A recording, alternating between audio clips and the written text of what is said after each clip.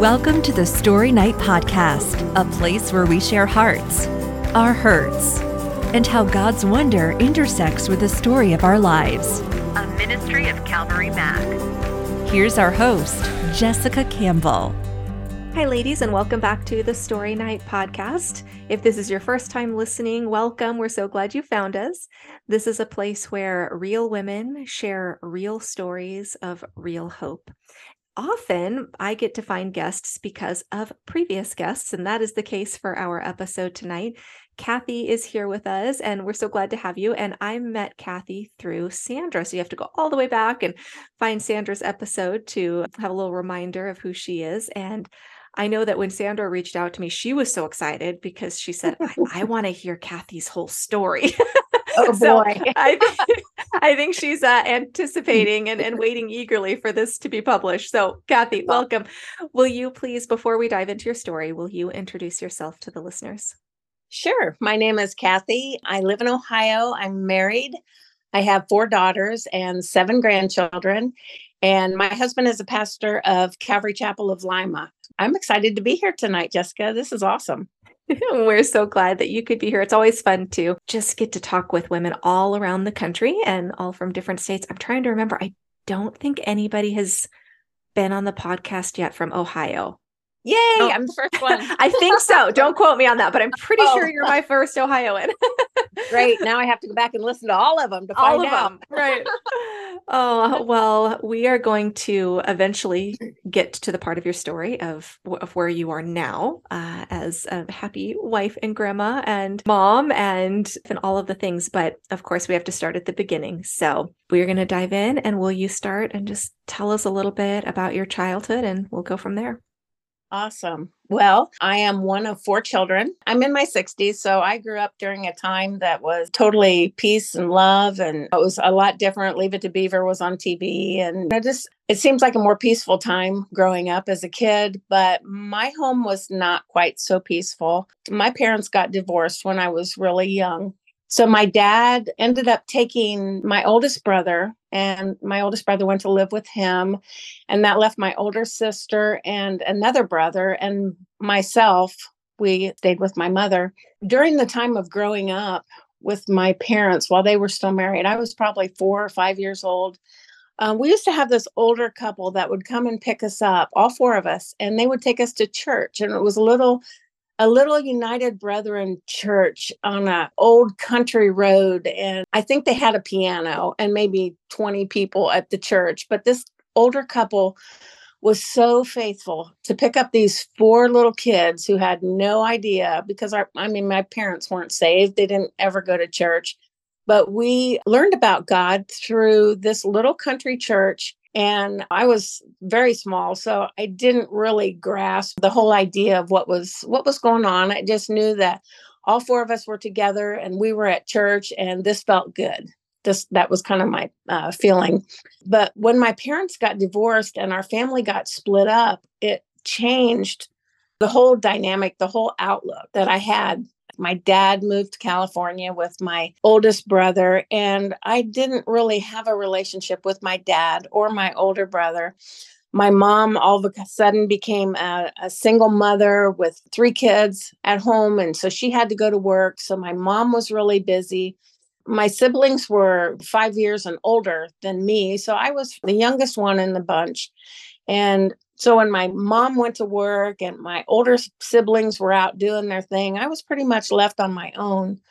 I didn't really get to have probably a relationship with my dad probably until I was in the 8th grade. And then I started going and spending a week with him in the summer. And I got to finally meet my dad. He didn't know Jesus. And when I got saved years later, he just thought that was something that I was going through, that he wasn't really supportive of it. He just said, well, that's good for you, but that doesn't work for me. I struggled as a young teenager because I had no real direction. Like I said, my mom worked all the time. My dad wasn't in my life. My 2 older siblings were just out doing their own thing. When I was 13 years old, I came home from school and I noticed that there was a car in the driveway that was not my mom's. And I walked in and my mom was sitting on the couch. She was crying. And there was a Marine that was standing in our living room. My brother had joined the Marines. He went to Vietnam. This was back in the late 60s, 68 to be exact. And I came home from school. I was 13. And there was this Marine standing in our living room.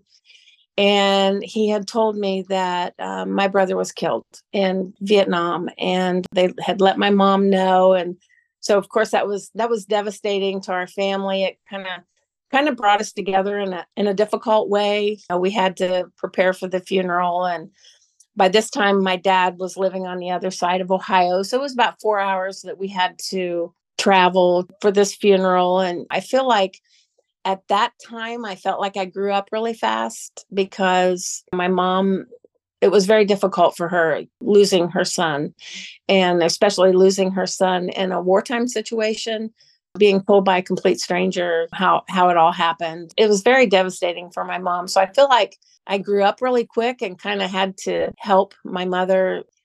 My mom changed quite a bit after the death of my brother.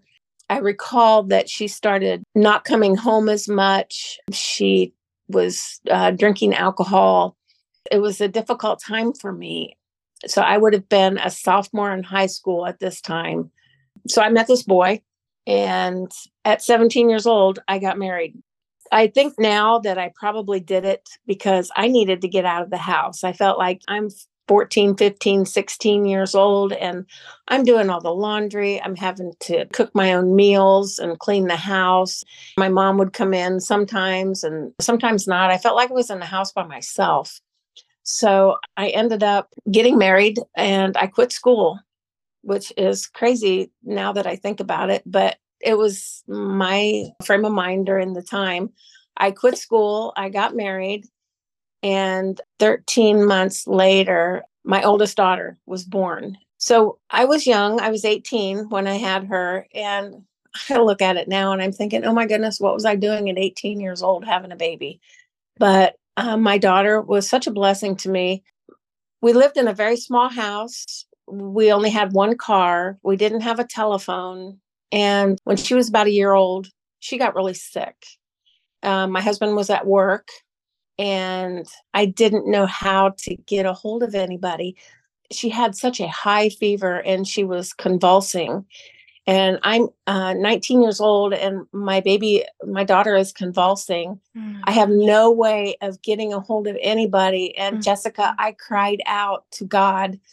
And I was calling to the God of my childhood because that's the only one that I knew at that point. And I said, God, I need somebody. I need you. I got to have help here now. And I no sooner, Jessica, got those words out of my mouth and someone knocked on my door. And I grabbed my daughter and I ran to the door. And here was my brother-in-law and his wife. They had just happened to stop by. And I said, you got to get me to the hospital. And so they drove me to the hospital with my daughter. And, I look at that as the first, honest goodness, first active miracle I can remember in my life because I had nowhere to turn. And I cried out to God, I need you to do something. And he did.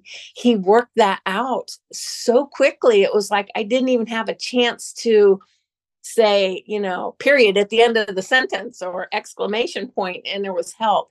So at that point, I knew that he was there, but the man that I married wasn't the person that I thought he was.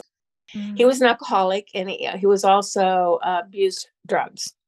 He wasn't like that when we got married, but I think he was hanging around the wrong people, and he was out of the house a lot. And so I had no connection when, we only had one car. So I didn't really have a phone or connection. We didn't like cell phones. We didn't have those today. So about 4 years into this marriage, he had an affair and I was devastated. I was young. That lifestyle. I saw my mom drinking the alcohol, and I knew growing up, there was no way I was going to have that. I didn't want that for myself. I didn't want that for my marriage. So when he had an affair, it was devastating to me. But by God's grace, and again, I'm bringing God into it, but I didn't know Jesus then. I didn't know God. I didn't have any relationship. But by God's grace, I forgave him of that and told him, we need to work on this. We can't do this.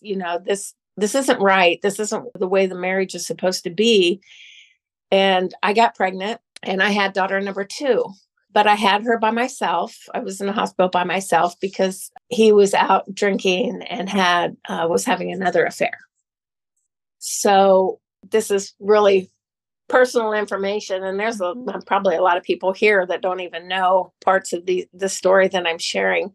But I'm saying it to give people hope that there's so much that can go on early in your life, and God can take that and he can use it for his glory.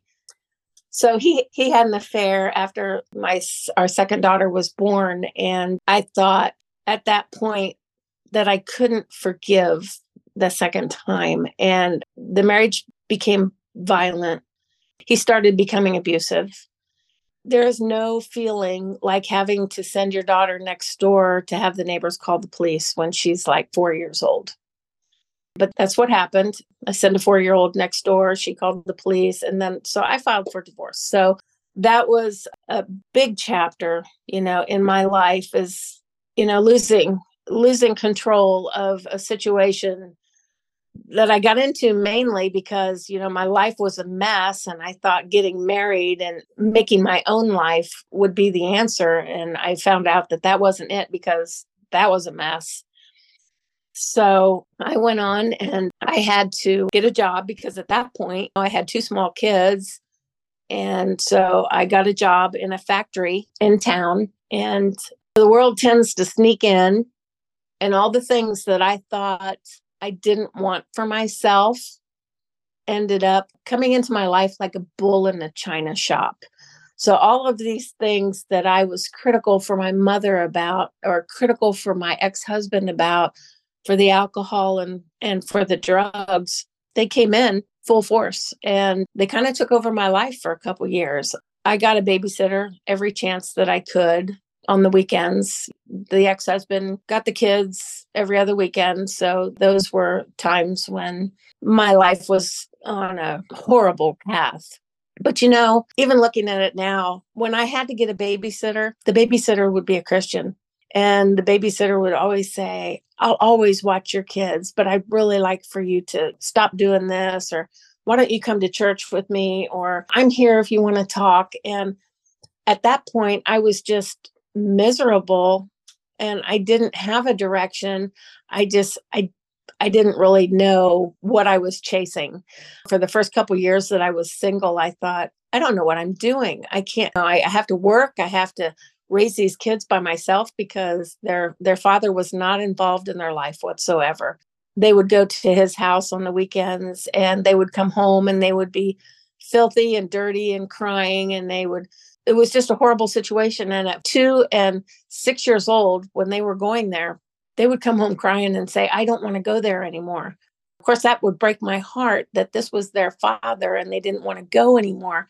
So we stopped visitation. And it seemed like back in that time, there wasn't any laws that forced people to do a whole lot of anything in those times. I mean, child support was next to nothing. It was like $25 a month for the kids. You look at that today and you're thinking, gosh, that won't even buy you a couple Happy Meals at McDonald's. But I will say that in the course of these couple of years where I was drifting and trying to find whatever it was I was looking for, I went to a bar one night with a girlfriend of mine, and I walked in and there was this man sitting at the bar, and I looked at my girlfriend and I looked at him and I said, I'm going to marry that man someday.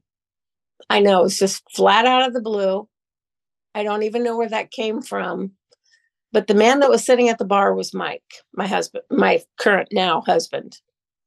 He's sitting there and he had just gotten out of the army, spent 4 years in Germany. He got out on my birthday and he was home that weekend. This was his first weekend home. And I was celebrating my birthday. I was 25. Well, we met. We were not saved. He moved in to my home. And probably within 6 months of him moving into my home, he came to me one day and he said, I can't do this anymore. He goes, God's telling me this isn't right. And I said, right, God's telling you this?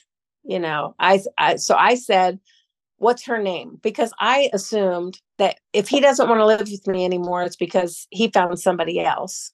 But that wasn't true. God started speaking to him after he moved into my home and said, you need to make this right because this isn't right. This is not what I have for you. What I have for you is so much more than this. So 6 months after he moved in, he moved out. He went back to live with his mom and dad. And we decided if God was speaking to him, then I know this is going to sound crazy. We made a New Year's resolution to go to church. So in January, we started going to church. Just because God's speaking to him, then we need to find out what God is saying and we better go to church. I was basically calling his bluff. Okay, if God's speaking to you, then we're going to church. So we went to a little United Brethren church in town, and they might have had 50 people there. They had a revival. They had a big tent in their yard, and they had a revival speaker come in, and they had like this quartet that sang these old hymns, and it just sounded amazing. And I got saved, and it was in April. And we went out to supper one Sunday afternoon. And I distinctly remember we were sitting in the Pizza Hut and we were waiting on our pizza. And I told him, so are you going to marry me or what? Because that's how I proposed, I guess, to him. Yeah. So he said, yeah, let's do. So this was in April. We got married in May. So we had like 3 weeks to plan this wedding. So it was so quick. It was obviously very low budget. Neither one of us really had 2 pennies to rub together.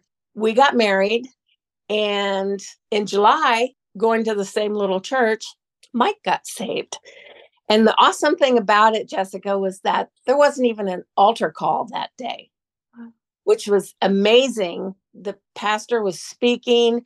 He got done speaking, and he was stepping down off of the stage, and Mike felt so overcome by the Holy Spirit that he just went up to the front at the altar and started crying. And the pastor was kind of dumbfounded at first because I didn't do anything. So other men went up there and, they were laying hands on him and they were praying with him. And I had no idea that's what was going on. We were standing, we were singing, getting ready to sing the final chorus of whatever. And he goes forward. And our life has never been the same since. Wow. I look at our life, these 40 plus years now of serving. Mike and I've had 2 additional daughters. He ended up adopting my 2 older daughters. Their dad stepped out of their life. He didn't really have any say-so in there. So he signed over his rights and Mike became their father. And we ended up having 2 additional daughters. So we had a total of 4 daughters. Everybody likes to kid Mike because he had 5 sisters. So he had 5 sisters, which prepared him for 4 daughters. Bless his heart. Yeah. So we always kid him because we always say, we let you have a boy dog. But anyway, so we became involved in a Baptist church where we live. And Mike became the district Sunday school superintendent. So he was pretty involved in doing that. And, I did like children's ministries and church recording and different things like that. But to go any farther in our ministry, the Baptist church, basically, we had a red letter on our foreheads because we were both divorced. He had been divorced too. His situation was very similar to mine. His wife had an affair. They had no children, but he wasn't saved. I wasn't saved. So we were looking at this as though the Lord was bringing all of this in together. I see how the church in general treats divorced people without even understanding the background or what the Bible says about divorce, the whole thing of being a husband of one wife. So we were red lettered and we weren't allowed to really serve in any capacity other than maybe a Sunday school teacher, or they let him be the superintendent of Sunday school, but I don't know. It didn't really go anywhere. There wasn't any really supervision or no authority, I guess is what the word I'm looking for. So some friends of ours invited us to a church in Indiana, and it was a Calvary Chapel church. And this was in the 80s. The Jesus movement, the Jesus Revolution, all of that had already taken place in the late 60s, early 70s. So we went to this Calvary Chapel church and they were using guitars, and it just totally freaked us out because we were from a Baptist church and we had hymnals, and you raised your hand in worship. People are looking at you like, what are they doing? So it was kind of a really strict, limited worship. It wasn't like you raise your hands in worship, but they look at you like, oh my goodness, they're getting charismatic. We have to watch them. Yeah. But so we went to this Calvary Chapel church and they had a guitar and they had some drums. And it was like the teaching was chapter by chapter, verse by verse, similar to the way Chuck Smith, when he started out his Calvary Chapel in Costa Mesa. I guess the teaching was what really spoke to us because we had never heard the Bible taught to us like that. We had never heard it taught like that before. To start out in one chapter and you just go through the chapter and you go through the whole Bible that way, and you're not stuck on a hobby horse, which a lot of churches today are, get on one particular subject and then they just want to talk about that subject, whether it's money or whatever it is. So we really enjoyed our time at this church. We went up there a couple times just as a getaway for, the weekend. The pastor, we were out to lunch with him one Sunday afternoon, and he goes, I can really see you being a pastor. And of course, Mike, he said, I don't think so. He was working in a factory. I was working in a factory. We were happy in our little corner of God's world, what we thought he had for us at that time. Several people after that said the same thing. They approached my husband and they said, we just really think that you'd make a great pastor. Have you ever been called? Have you ever thought about becoming one? And of course, Mike would always say no. And we got to praying about it. And his Sunday school class at the church the Baptist church we were at, was getting really big. Like most of the people at the church were coming into his classroom instead of the classrooms that were really designated for their age group, basically. This didn't make some of the people at the church very happy, unfortunately. Instead of thanking the Lord that their church was growing and being blessed, it saddens me to look back on that portion of our life because my husband is very intelligent and he's very academic and he can teach wonderfully well.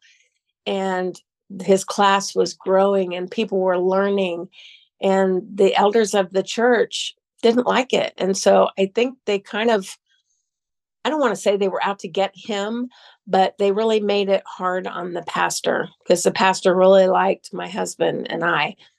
And so we decided to not cause the pastor any problems. We were probably going to try to start our own fellowship. So we went home and we prayed about it. And the pastor, we loved him to death, he and his wife. And we didn't want to cause any problems there for the pastor. So we prayed about starting a fellowship. And so we did. We backed out of all of our positions that we had at the church. And we decided we're going to start one right in our living room. And if it's just our kids and us, and we sing a few worship songs and Daddy does some teaching, that's the way it was going to be.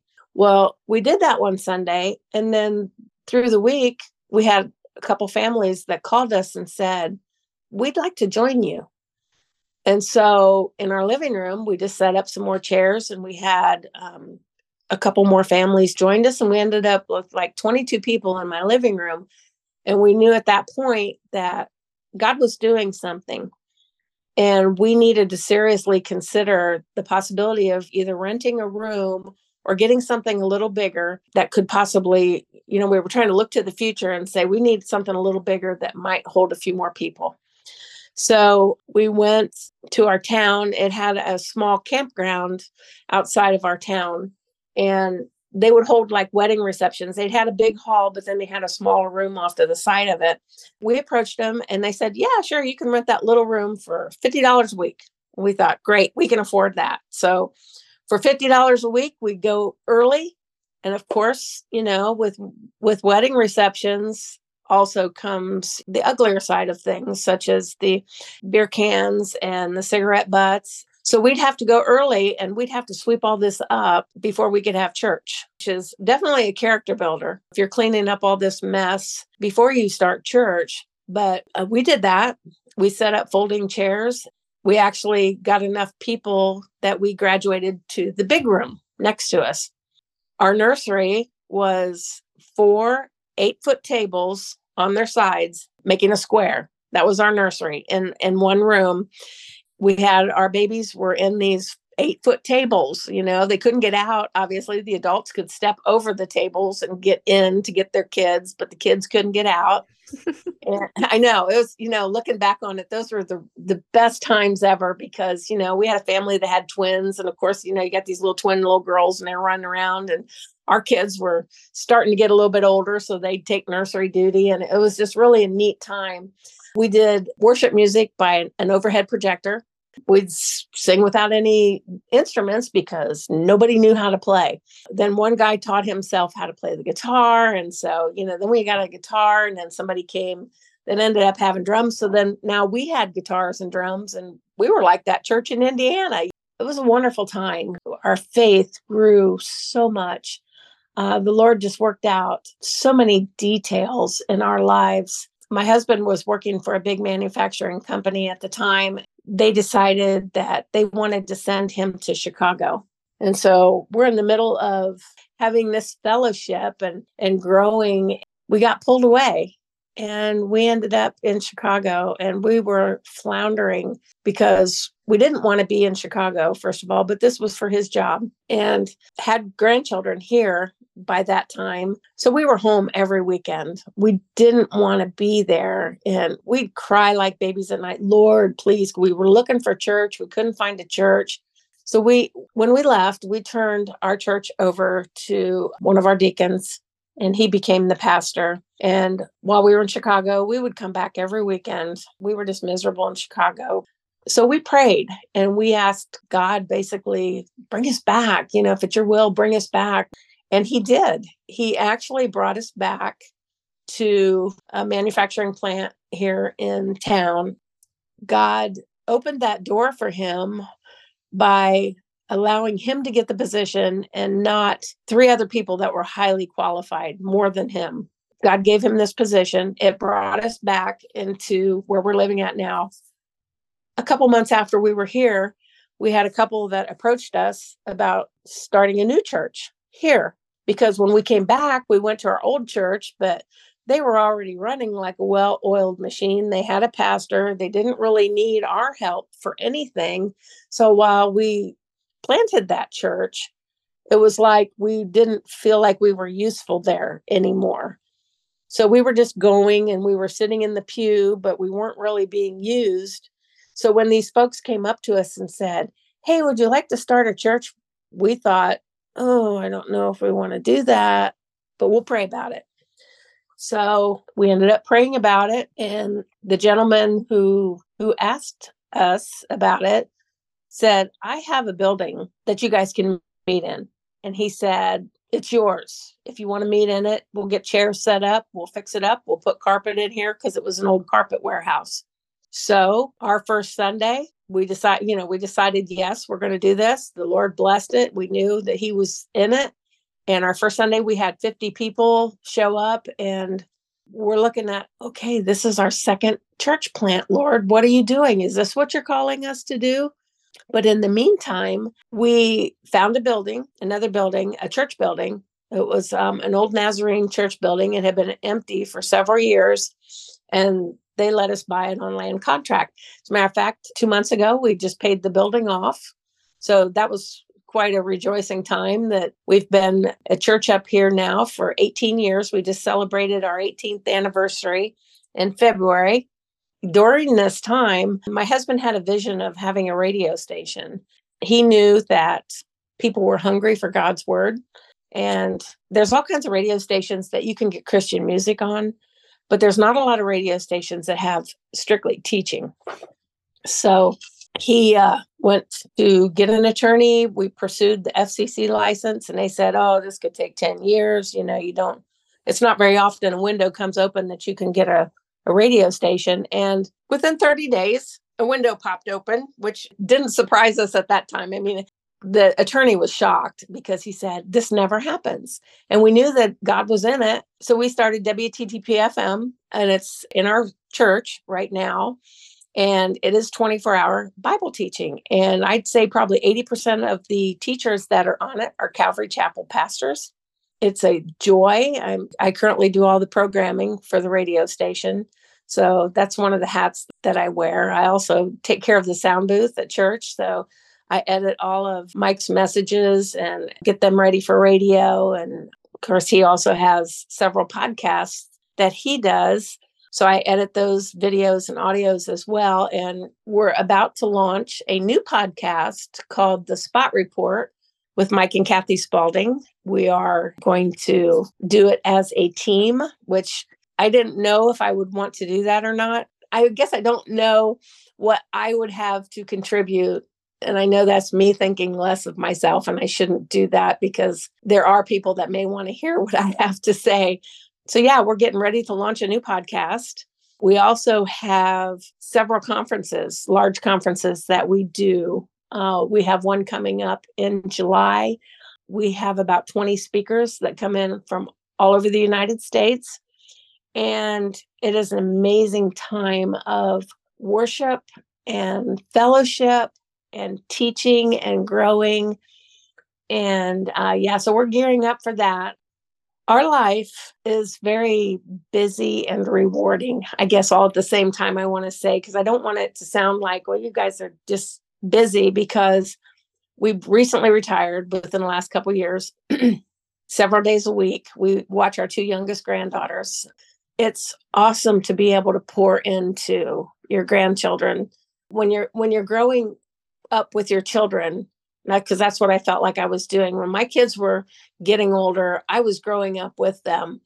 And I felt like I was so busy trying to live and make a living. And when my older kids were little, that I didn't get to enjoy them like I do my grandchildren now, because I can pour into my grandkids now the things that I couldn't or wouldn't or didn't have when my other ones were growing up. Our 3-year-old gets really excited to be able to pray for people that are sick. And that just brings joy to my heart.